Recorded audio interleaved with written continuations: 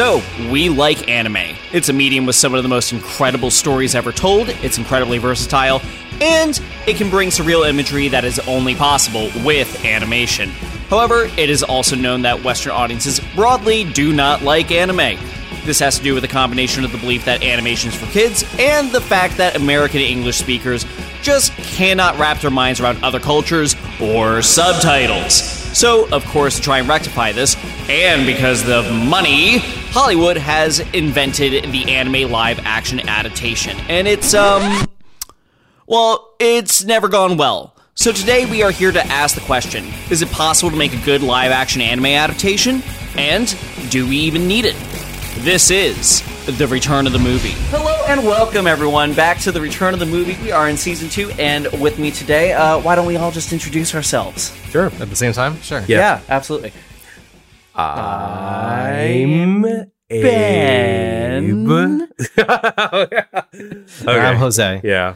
I'm Abraham. Yeah, you got it. As most people here know, we're big fans of Attack on Titan. Mm-hmm. We do a lot of it. Jose has mostly just been consuming it via editing for us. Thank you, Jose. I try.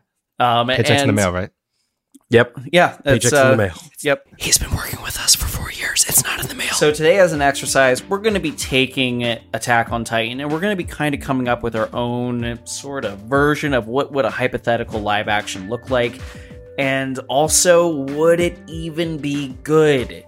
Is this even feasible? Because this is kind of the big question, is why do we keep making live-action anime adaptations? Do not try to say that 5 times It's fast. because we don't respect animation as an art form. Or it's because Hollywood just has too much money to burn.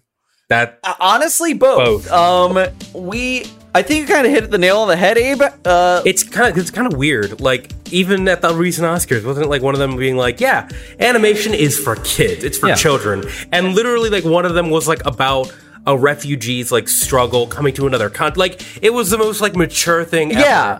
And they were like, cartoon babies. The thing is like, we've seen versions of like animations that have been readapted into live action, and that is also its own bag of worms when we're taking a look at animation as a whole. But anime itself, the idea of taking it, what is a culturally different medium, and bringing it to Western audiences, or even just away from the drawing board and onto a film camera, is its own nightmare. It's also just, it's not even, I wouldn't even say anime, because it's also just cartoons. I mean, we're going to talk about Avatar later, but, you know, because episodic, you know, it's episodic format, they have more chances to flesh out stories and character arcs.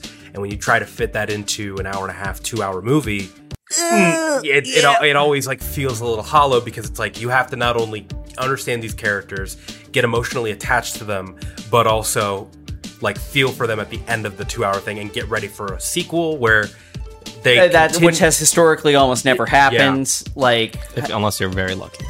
I can't remember. We all remember Avatar. Avatar was like, "Yeah, we're gonna have a sequel. Yeah. Here's Fire Like Lord I said, Ozai." we ask if they're lucky. If they're lucky. If they're lucky. They're not lucky. I guess starting into this, if we are going down this hypothetical train wreck of making another live action adaptation, and we're gonna take something that we love, Attack on Titan, what do we actually think would work about this? Man, really just drawing a blank. That's the problem. Yeah.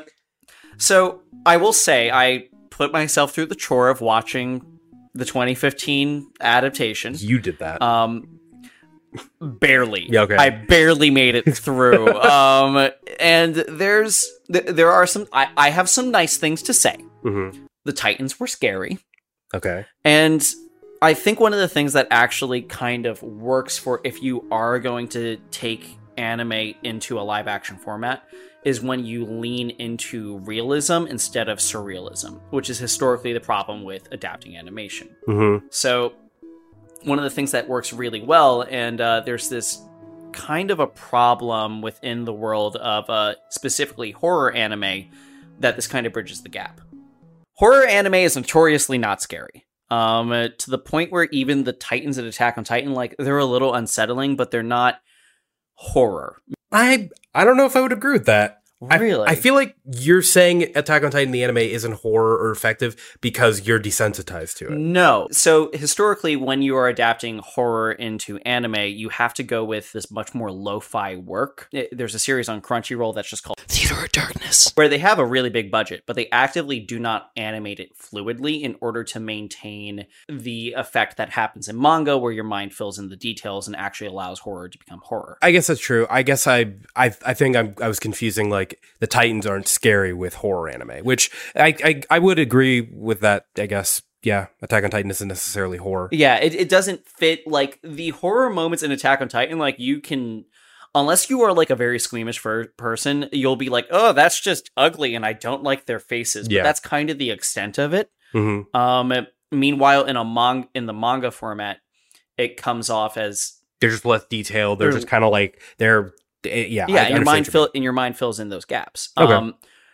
Meanwhile, there's one sequence in the Attack on Titan movie, at least the first one, that is legitimately very scary, where they hear a baby from off in the distance, and then they go investigate, and you find out that the baby isn't a baby; it's a baby-shaped Titan that is also crying out. And when they find this baby Titan, they're like in this old industrial warehouse on like the second level of these concrete slabs, and it's just giant frightening baby with this like opalescent skin, and it is very effective. Okay.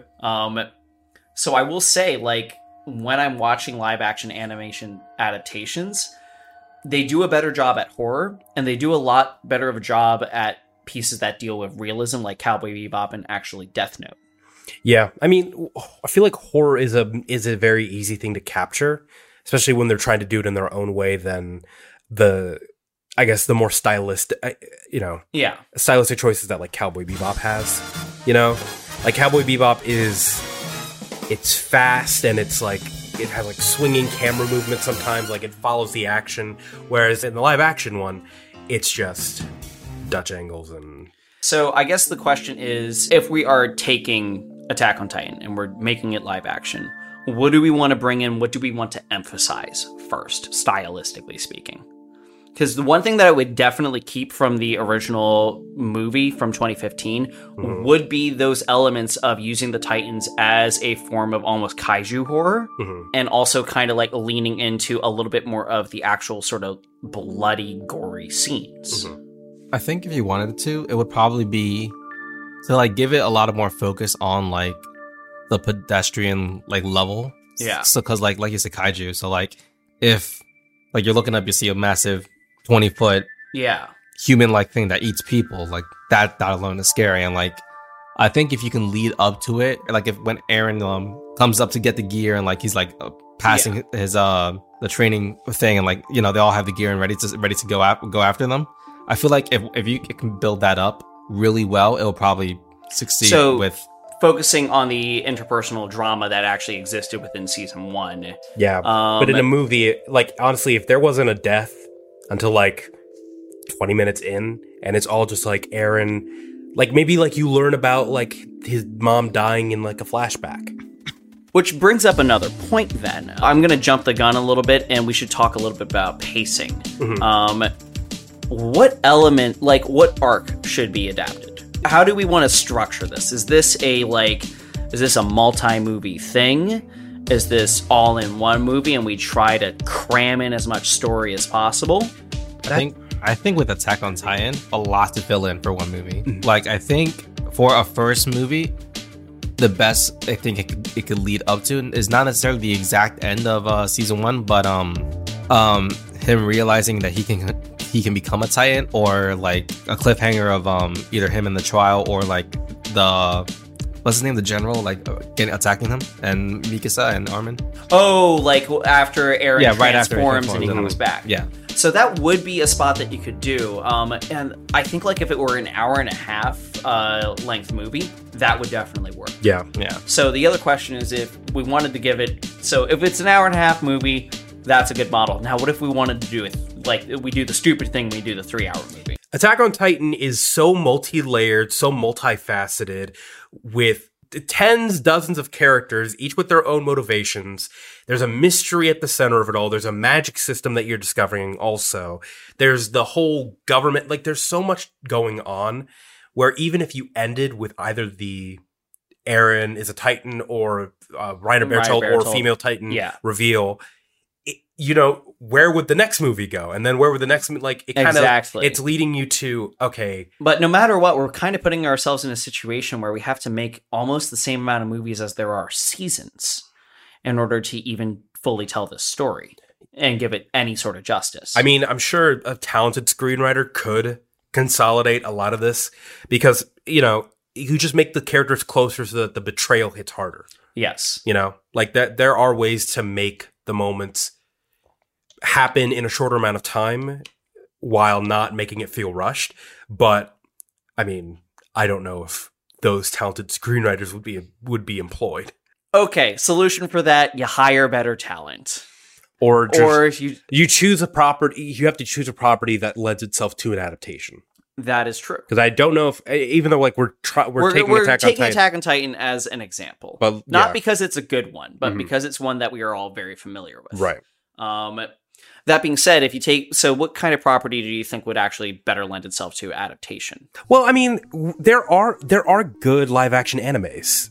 I think the JoJo's movie, which I have not seen fully, but like I've heard nothing but good things, and I've seen clips. But Death Note, even though it's flawed as hell, structurally, I think it's a good movie. I think with different script and like with different like dialogue and with different personalities like acting as the people, I think it would have done infinitely better. Alita Battle Angel is another one where I'm like, it's not terrible. It's just its pacing is a little rough. Yeah. Okay. It can be done. It's just you can't. I don't know. I don't know. Maybe that's what there's a reason why there hasn't been a perfect one. We're landing on point here. Mm-hmm. Probably not any good examples of how or what to do this with then. Mm-hmm. I would argue that Cowboy Bebop was a great example of what could have been adapted, and in its own right, if you are not looking at it as an adaptation, it is like a passable piece of media. Yeah. However, the second you start looking at it as an adaptation, then like things start getting very, very weird. Yeah. With that one, honestly, it's just boring. I just kind of like found myself being like, I could leave half this episode. Yeah. And it'd be good. That's the thing is like, that's not necessarily a problem with the property itself. That's a problem with the actual filmmaking and direction. So I would agree with you then. And that's kind of because I came to a kind of a realization as I was watching the show. And it's that the reason why animation scenes are the way that they are is because they're limited in the ways that they can convey messages. They are limited by the animation and the voice acting, and obviously like the other things that like supplement it, like VFX or music, shot composition, but like that's all tangential to animation. Yeah. And when animation tries to emulate cinema, that's considered like the goal. Whereas when producers of live action anime try to emulate anime, they fail to realize that it just does not work the same way. The inverse, when anime tries to emulate cinema, it's wonderful. When cinema tries to emulate anime, it's over exaggerated, and they don't really take the time to understand what about the medium works. Yes. Going off that, then, so now we're ending up in the problem that is the strengths and weaknesses of the actual medium. Because again, as I open, like if you were to take anything from Attack on Titan and really embrace it, it would be the realism and not the surreal. Where animation is naturally it falls into the surreal, and we don't really have a ton of like the way that we make the surreal happen in film is extremely different. We try to make the surreal happen by situation and by practicality. Meanwhile, if we're trying to emulate animation, we end up with a situation like Cowboy Bebop's Ed, which you have seen that clip, right? Yeah. Okay. Have you seen that, Jose? No. I don't even know who that is. Okay, we're just gonna pull that up. Fight Smeagol! All right, I'm done. Stop that. Yeah. We have now remedied this. What is your opinion? This is like the typical character that almost one's expecting, like that one character in like every anime. It's like Mei Hatsume in My Hero, and but in live action when somebody's like, "Look at me, I'm in an anime." The over exaggeration of everything is that's one of the main things that cannot. Yeah, and that's translate. that's one of these elements, and Cowboy Bebop is extremely guilty of this. Is when it tries to be the anime. Yeah, that's like. If you try making Yu-Gi-Oh! Live action. Yes. Yes. Yes.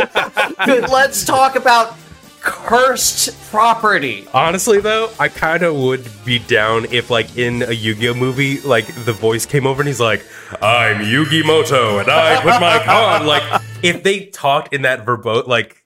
Okay, so... Also imagine the card drawing.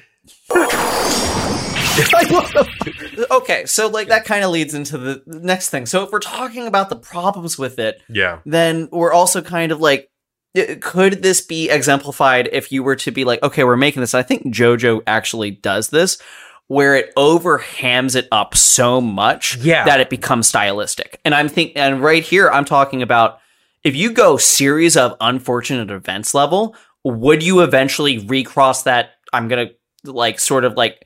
The Uwu Valley, as I'm going to call it on this. Go, just finish your sentence. Just move past it. If you were to move past Uwu Valley, would you eventually reach a point where it became actually entertaining and it felt intentional? Actually, I don't think it has anything to do with the exaggeration necessarily. I think it has to do with what parts are exaggerated. Because in Cowboy Bebop, everything is exaggerated. Yeah. The costuming is crazy. The special effects are crazy.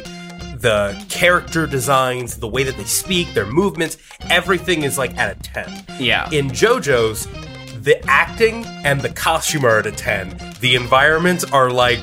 it looks like the most mundane shit ever, which makes for an enjoyable experience. So we're contrasting then. Yeah, in that environment. You have to know when to pull back, and because you can't be at an 11 at all points on all cylinders. You know, it doesn't work. It's too much. It really depends with like the series that's trying to be adapted, because JoJo, of course, is one notoriously famous for all that kind of stuff. Yeah, that's also true. So, question, in this kind of thing, we have a character like this. We have Sasha.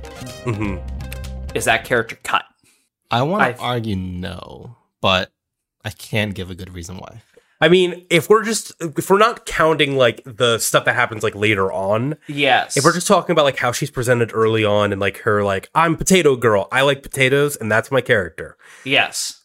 Yeah, I think it's necessary to cut. So perhaps character might still exist to some level, but we completely nix characterization. It's probably just going to be like one of those like cameo characters, really. We like not even like named out, just like pass by. You might get a name drop at some point, just to be like, yeah, that actress is playing Sasha. Because in the show, there's like she goes literally feral for food. Like her eyes like light up red. She like fucking sprints across a room just to eat like a loaf of bread. Like that kind of thing works for anime. But I don't know. In live action, it's terrifying. And who's this feral human? Honestly, I'm sure there are ways to do it where it's not. If we're taking her core character, we could perhaps simplify her to Country Bumpkin. Yeah. We could, however, she's going to have to take a major back seat, and she probably, even in just the storylines that we just mentioned, she might not even appear. Yeah.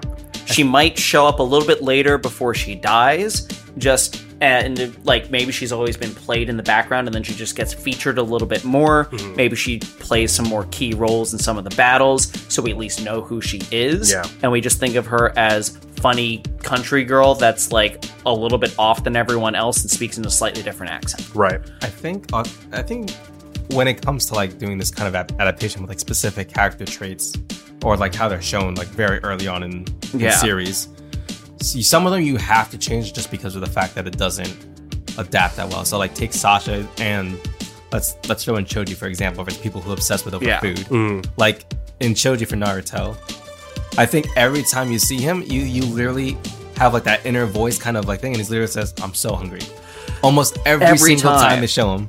And it's not until like also 4 seasons later. I'm not gonna lie, that character that would not work in 2020. Like that kind of character trope died a very long time ago. This person who is fat and likes food. Yeah. That only character traits that we know it no longer stands in this environment. So that would have to change for cultural reasons.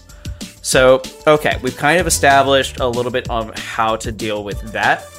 So I guess now moving forward, the next question is going to be how to actually deal with audiences. So we have a little bit of a baseline. We know exactly, we know kind of where our story might be depending on how much runtime we have. We know a little bit tonally where we want to go, and we know how we kind of want to address some more of the hyper anime aspects of the show and of the story. Right. So we have all this stuff. We understand where everything's going. How do we present this to our audiences? Because now we're getting into the meta world of like how it's going to be perceived, and also the unfortunate can of worms of westernization, and actually in the case of other animes, to a default, the inverse, easternization. Well, the easiest way to please anime fans is to not make it. Because that's not allowed. We've been hired. It's the only way we're going to pay our bills is if we make this adaptation. I think. Okay, I like to think of the Sonic movie. Okay, in times like these, where they came out with something and the internet was like, "No, it's terrible, and we hate it." And then the studio went, "Oh, bet," and then went back and fixed it. And I think what anime fans really are looking for, and the reason why they're so like gung-ho and just like ready to jump down people's throats about making live action anime, is because they don't feel represented in those stories. If you could get a working relationship with anime fans and be like, "Hey, listen, we get it. Live action anime adaptations, they're usually not good. We're going to try to do something new, try to do something original, and we're going to try to make something that's in," because video game people said the same thing about video game adaptations. Yeah. It can't be done. Why would you try to turn something that you can experience into something that you could just passively, consume. Watch? Yeah. So to say that it's not possible, I don't think it's true. Okay. It's just you gotta appease the fans. Okay, so let's go into that. So appeasing the fans in this situation, in the case of Americanization versus Westernization, this has always been a problem depending on who's making what. We have, even though this was considered a good movie at the time, Ghost in the Shell. Now, Ghost in the Shell, they had Scarlett Johansson playing the lead, who is historically, every single character in there is supposed to be Japanese, with like the exception of 2, and they're very easy to tell who they are because they are obviously not Japanese. They have Scarlett Johansson playing this character, and unfortunately what they do is that the excuse is that it's an Asian person in her body. However, the body is a white woman who is Scarlett Johansson, so therefore Scarlett Johansson is playing the role. It's not great. If you've seen Altered Carbon does the same thing where someone's body can be put into a new, I'm going to use the Altered Carbon version and say sleeve, which is like which is just an artificial body or a real body. But does Ghost in the Shell tackle that issue in a way that like kind of Ghost in the Shell, it's written that way initially. And also in Altered Carbon, they do a different thing where they flash back to the original person who is in that body, and you actually see an Asian American actor playing that role.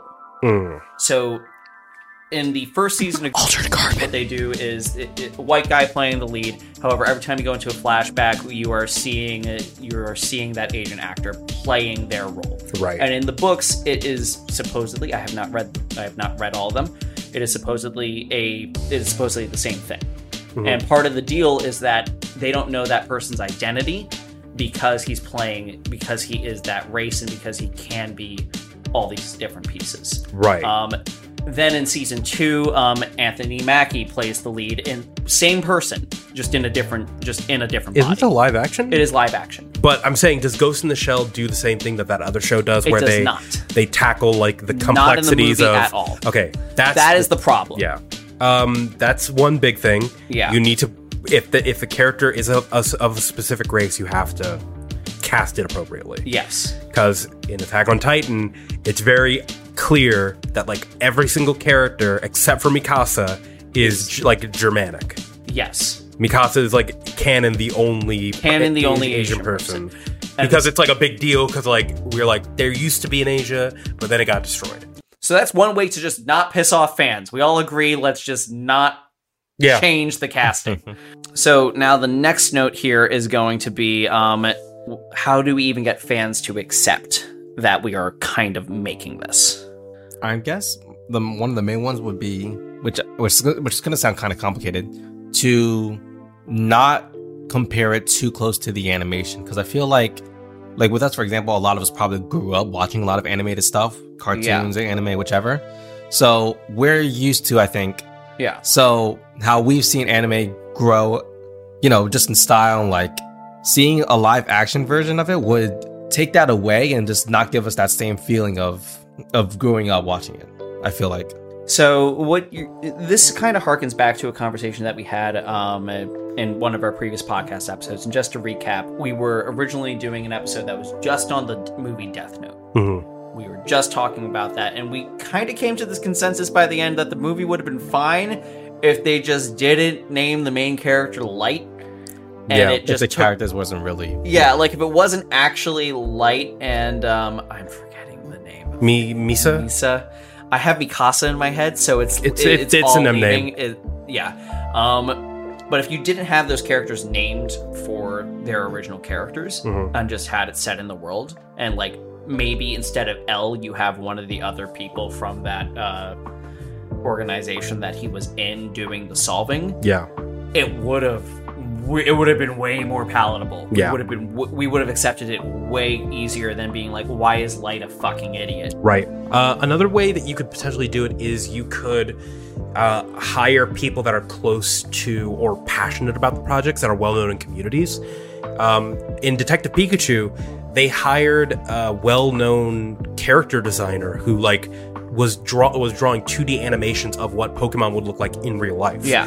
And so they were like, let's just hire this guy so that he can kind of make the what these Pokemon would actually be like, so that it's a bit more seamless. And also it gives the community a sense of they're taking this seriously because they're pulling people that are passionate about the project. Yeah. And you're not going to be able to find that. You're not going to okay, let's say our company, Scope, ABBC, all that, we're suddenly really big and we're given Attack on Titan. Mm-hmm. Now, let's say you and I just never covered Attack on Titan. Mm-hmm. We would not be able to find people that could reliably do this in our own company as a full shot. No. We would have to go out and actively look in order to make that happen. And I think that's a problem with producers, is that they're so used to working in their circles. Yeah. Especially when we're talking about here in Hollywood. Yeah. It's all about the people that they know and trying to keep their connections. But if they're actually trying to make a good product that services the fans of the property, they need to expand their reach. And I think one of the reasons why Detective Pikachu was so good is because they recognized, we don't know fucking shit about Pokemon. We need an expert. We need to bring someone else in. Not to mention the fact that Pokemon is such a huge franchise. That would ruin the studio if they fucked it up. Exactly. Yeah. And then that's kind of what, on the flip side, that's what happened to Sonic the first time. Because I know that we have to go back to video game adaptations, but the reason why we're leaning on video game adaptations is because video game adaptations just crossed the barrier. Yeah, they just had the same problem. Yeah, it's the same issue of you are translating from one medium to the other. Yeah. And books are easier than movies. Manga and anime, different story. Funny enough, comic books have had an easy time of it. I was gonna say manga would probably be the easy jump. Yeah, actually, straight from manga to live action. So You know what? We actually have an example written right here about it somewhere within our notes. There is Alice in Borderland. Definitely, Yeah. I did not know that was originally a manga. You're welcome, man. Thank you, Jose. That is... I always just looked at like, oh, it looks like it's a good show. And I've heard nothing but good things. People seem excited about it. Didn't realize where it was from at all. It's because when you, like you just said, when you're starting from a thing that is farther away from the medium you're trying to get to, like live action and animation they're too similar because they both borrow from each other. They're both animation is trying to mimic cinema. Yeah. And so when you're just trying to do a manga to a live action, like you said, there's a lot of gaps that you as an audience can go like, oh, that's not how I would do it, but I get this choice. Yeah. Whereas if you're watching an anime and then going to live action, you're like, that's not how it was when I saw it, and it was done better there. So like, why would I enjoy it? Yeah, so that goes into the problem of like a lot of people when Cowboy Bebop were even made was like, why the fuck even make this? Yeah. Because the original Cowboy Bebop is arguably perfect. So there's really no point in like bringing another version of it that has less to offer because of its medium. Yeah. I think if there's one to go about it, I'm not sure like how accurate it is, but if we want to continue like the conversation with like shows that are anime-esque that got a live action somewhat adaptation, Teen Titans. There you go. Because the Titans show that's on HBO Max is they've had a lot of like back and forth, I think, with the community, and like the community probably still kind of iffy about it. Yeah.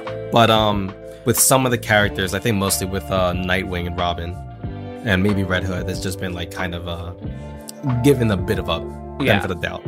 And that's a show that I have not seen. I saw the trailers for it, but it felt like it should have died early because of how much backlash it had, and I feel like it just stayed in existence through pure network and producer will. Yeah, I heard that the trailers were bad. Yeah, I think because the fuck Batman line. There's also there's that. There's also just bad, really bad costume choices that were made for a lot of... Yeah, the costume choices definitely got better throughout the season. I've heard that they've largely improved. Much improved, yeah. But when it first launched, it was kind of trash, and that goes into the issue of... I mean, that's also the issue that comic book movies have had, period, is... Costumes. Yeah, because you have to we've only just gotten past it as well. Because you have to make it simultaneously not a costume, like something that looks real. Yeah. And actually, speaking of Attack on Titan, the uniforms that are shown in the beginning of the movie that the garrison use, they look good. Because like I look at that and I go, that's probably what someone in the military in this time period would wear. Yeah. But on the flip side, something like let me go to an example of like, let me see this. Full Metal Alchemist. Oh, yes. In Full Metal Alchemist, the blonde hair and the red jacket, it looks like trash. It's so bad. Because it's obviously it's like a straw wig, first of all, and then it's like, why would you wear it's red pleather? Yeah. Like it wasn't even pleather. No, it was like cotton. It was like a cotton thing. It just doesn't look like it's functional, nor does it look like it's comfortable. It doesn't look sleek. Yeah. Which honestly, if it was leather, leather would kind of slap in that. Also, like, I should preface, we're not costume designers here. This is totally from the armchair. Yeah, but it is very acknowledged to be a problem whenever you're taking anything from a more artistic medium to live action. Yeah. I mean, I've heard, like, in so many behind the scenes of, like, countless movies where people are like, we had to get this kind of fabric to get this kind of look, and, like, they kind of have to Frankenstein materials and pieces just to try and make something look believable and accurate to the source material. Yeah. Which is not an easy thing to do. I cannot stress that enough. I'm not saying that we could do a better job. Oh, no. We're not here to say that we can do a better job. We're here to even decide if this is even a good idea. Yeah. But like sometimes people try so hard to be comic accurate, or not comic accurate, like source material accurate, like Ed from Cowboy Bebop. Yeah. I'm like, that doesn't look like something that a person would wear. It doesn't look like a person. Yeah, it doesn't. Yeah, that's kind of the problem there. So The other question here is like, okay, so we're kind of establishing how to make it a little bit more digestible. So we agree that fans should be involved to some degree. So now the other question is, fans are always extremely quick to jump on the it can't be done or the only fans can make it a good thing. And there's a lot of examples of fans trying to make short films that like they're fan films is kind of what it ends up being. And there's a lot of hype for these different projects, and some are better than others. However, a big question that we have to ask ourselves is, are we more willing to accept this because of the problem of canon? Do we actually have to accept this piece of art that was made because it was made by a fan? So like, if it's made by a fan, I'm much more likely to accept it because I'm like, okay, they probably had no budget going into this, and it was done completely out of passion. So I'm going to accept it. However, when it's a big studio, we all feel like we're entitled to it being perfect. I don't think that discounts the criticism of live action anime movies, though, because even though, like, yes, a fan-made project is going to be better received just because it's made with zero budget, and we're more likely to notice the flaws of a big budget movie because it has more money at it. Yeah. But in that same breath, because they have so much money, you would think that they would be able to create a more, I guess, a better product. Yeah. That's kind of the thing where I'm like, I can understand, I can being understand biased, yeah. But at the same time, sometimes there's just no excuse. I mean, Dragon Ball Evolution, like, are we haven't even fully talked about that one yet. And we've just been talking about the ones that were okay to mid. Yeah. Like, we have not even gotten into the atrocious anime adaptations. And there are a lot. And most of them are done for money. Like, they're not done because people respect animation or because they like the properties or because, they're fans. It's done because it's a property that is popular and the studio wants to make money. And they will do it whether or not they are faithful to the material. Okay, we have a roadmap of how long we want this to be, sort of. We have we have what elements we're keeping, what elements we're taking away. Do we think that this is even remotely a guaranteed good product? Are we talking about Attack on Titan specifically? We're talking about Attack on Titan specifically, but also feel free to take it to other things. Attack on Titan specifically, no. I think that similarly to Last Airbender, there are so many things and there's so much to cover in such a short amount of time that it's like it's more the episodic format than the medium itself. If we're talking about another anime that lends itself to a movie format, I'm sure that it can be done. So, I guess, and this is an interesting one to mention because there have been movies made of it just animated. Berserk as an example. Because Berserk is actually extremely grounded. Yeah. And you could kind of get away with the Game of Thrones HBO-styled either mini-series or movies just for some of the individual arcs. I could see that. So if we're talking about the groundedness, and I think Attack on Titan, phenomenal piece of media. If you were to do movies, you would have to do only sort of 3-hour blocks in order to even give it the time that it needs. And then, of course, that's its own barrier to entry.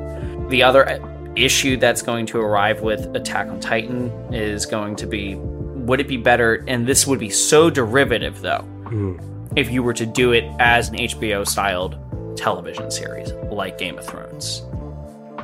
So if we were keeping the episodic format... If we were keeping the episodic format, then. Just perhaps instead we take the 20-something episodes in Season 1 and smush them into 10. I think it could be done. Interesting. Yeah. So Attack on Titan? Yeah. I think it would be possible. Yeah, so we're arriving that Attack on Titan might be able to work in live action, just not in a movie format. Yeah, and again, all of the movies and all of the shows that we've talked about, like, I know it could work. Yeah. If you had, but it requires raw, extreme talent. Yeah. That's where we're kind of going. It requires you to know what to cut and what is important and necessary for the story to continue, and what is something that you can just kind of axe, and it wouldn't change the story significantly. So then this kind of leads into the final question of the day and the real question of this podcast. Do we think that this can be done? And do we think that it's even worth doing? Ooh, I'm going to let you take this one first. Of course you would. I think it definitely can be done, but as far as like whether it should or not, should it be, it has to, I think it depends on the way you're going about it. Yeah. So like we've talked about Death Note, and I forgot what the other one was, that like they're like stories, the story's based on it, but it also feels like an entire different story. Yeah. I think going about it as a different story with tie-ins to the source material would make it work. So then I guess the question is, why bring these to live action? Why retell these stories? Probably just another... money? Well, yeah, obviously money. Yeah. Plus that. That's number one, obviously. But I think it's to give either another medium for people to see it or to reach out to another audience. Because we know that there's a lot of people that won't even dare touch any kind of animation at all. Yeah. Even if it's a short 10-second video, they won't touch it. Mm-hmm. So I think that's probably where this comes in to play the most. Okay. So no matter what, we are trying to bridge an audience here. And arguably that could actually be said about one of the biggest types of adaptations, period, which is books to movies. Yeah. Because as a dyslexic person, I can't read your books. Mm-hmm. It's not like it. They're not a medium that is friendly to every single person. So with that in mind, if we're now taking that to live action, granted, I do think that there's some other problems with people that won't touch animation in the first spot, but this might be a good way to get people to acknowledge that animation is an art form capable of great storytelling. Yeah, I can agree to that. Yep. And I think the same thing has kind of happened with video game adaptations, kind of with The Witcher, even though The Witcher is originally a book. Yeah. So Abraham, I'm going to pick your brain on this as well. I guess the two questions were if it could be... If it can be done and why, and should it... Okay. Yeah, could it and should it? So could it? Yeah. I think like video games and video game adaptations, as we've seen in the past, there is going to be a lot of work, but it's absolutely possible. It's not easy to translate certain stories and plot conventions and tropes, but it can be done. As far as if it should, and I guess to counter Jose's point, my problem with people who don't enjoy animation is that, I don't know, I feel like they confuse the medium for the story or the types of stories that are usually told through the medium. Most people think that animation is for children because most children's content is animated. But I feel like in order for people, and this is the same argument with other films that have come, like foreign films. Yeah. It requires people in America to kind of get over themselves and just accept that there are more ways of telling stories than the ones that you're used to. I want to need you to clip all that he's just said right now. Why? The American part. Yeah, get over themselves. Americans got to get over it. We really feel as though like everything is supposed to be catered to us, and if it's not in a certain way, then we won't watch it. Yeah. That's how most people view media in general. Yeah. And the reason why animation is not as popular and why it's so disrespected, not just the medium itself, but the people who work on it, is because people just aren't exposed to it. And I think that live action anime adaptations are one of the reasons why that is the case. Because there is an escape. Because there's a plan B. If you don't like this, if you don't like Attack on Titan, the anime, you can just watch the live action. If you don't like JoJo's, just watch the live action. I don't think that that's a healthy way to consume media. And honestly, I feel like just repurposing the story but for live action is disrespectful to the original art. That's kind of where I'm at. Like, there's the fucking rub, isn't it? Because it'd be the same thing if you were like, I don't like reading, so I'm not going to read the book. And then you're like, oh yeah, you can just watch the movie. Well, the movie's shit. The movie, yeah. And yes, I can understand, like, for you as a person with dyslexia, I can understand why you might want to, like, do one or the other. But the difference here is that what I'm citing there is a disability. Yeah, and it's also a completely different experience. Yeah. Having something play out in front of you as, like, it's like the difference between a script and a play. Yeah.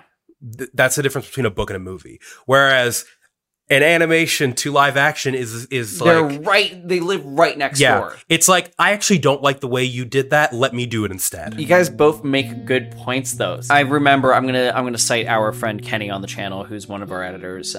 He brought up that when the original Cowboy Bebop, when the live action was coming out, like, he was actually rather excited for it because it's like, oh, here's this art form that I enjoy, but my folks are, like, very hesitant to enjoy any animation, then just be like, well, this is good. This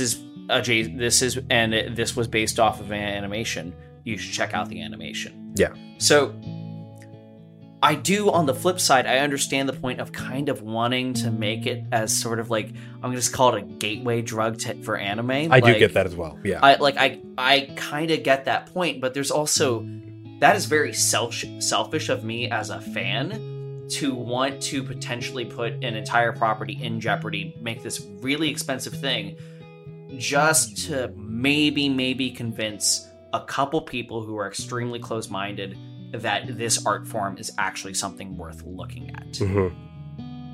So, while I understand it, I ultimately think, Abraham, you're kind of right. If that was the purpose for which live-action animes were made, I think I'd be for it more, but oftentimes it's not. It's Dragon Ball Evolution. Money. And like, it's Ghost in the Shell. The only reason why we're even talking about it is because we're making this podcast. Everyone forgot that movie happened. Yep. Well, if that is the case, thank you all so much for tuning in on this rather lengthy discussion. I'd imagine this is going to be chopped up a little bit. A little. Yeah, just a little. Just a little bit. But yeah, welcome back. We are back in the Return of the Movie, and next week we are going to be, well, not next week, in about 2 weeks we're going to be jumping into the world of Dungeons and Dragons and how that has become popularized in new media and Western culture. Cannot wait. That's going to be a fun one. I'm actually very excited for that. Nice. And with that, we will see you all then. Bye. Bye. Hello, if you liked that, please come by and check out our Attack on Titan coverage on the channel. That's for our show Too Fast 2 Movie. We've done the whole thing. Also, if you want more anime adaptation coverage, well, we got a little video waiting for you about Death Note. There's another episode of this podcast, actually. You find it in the feed. Or in this corner. Bye-bye.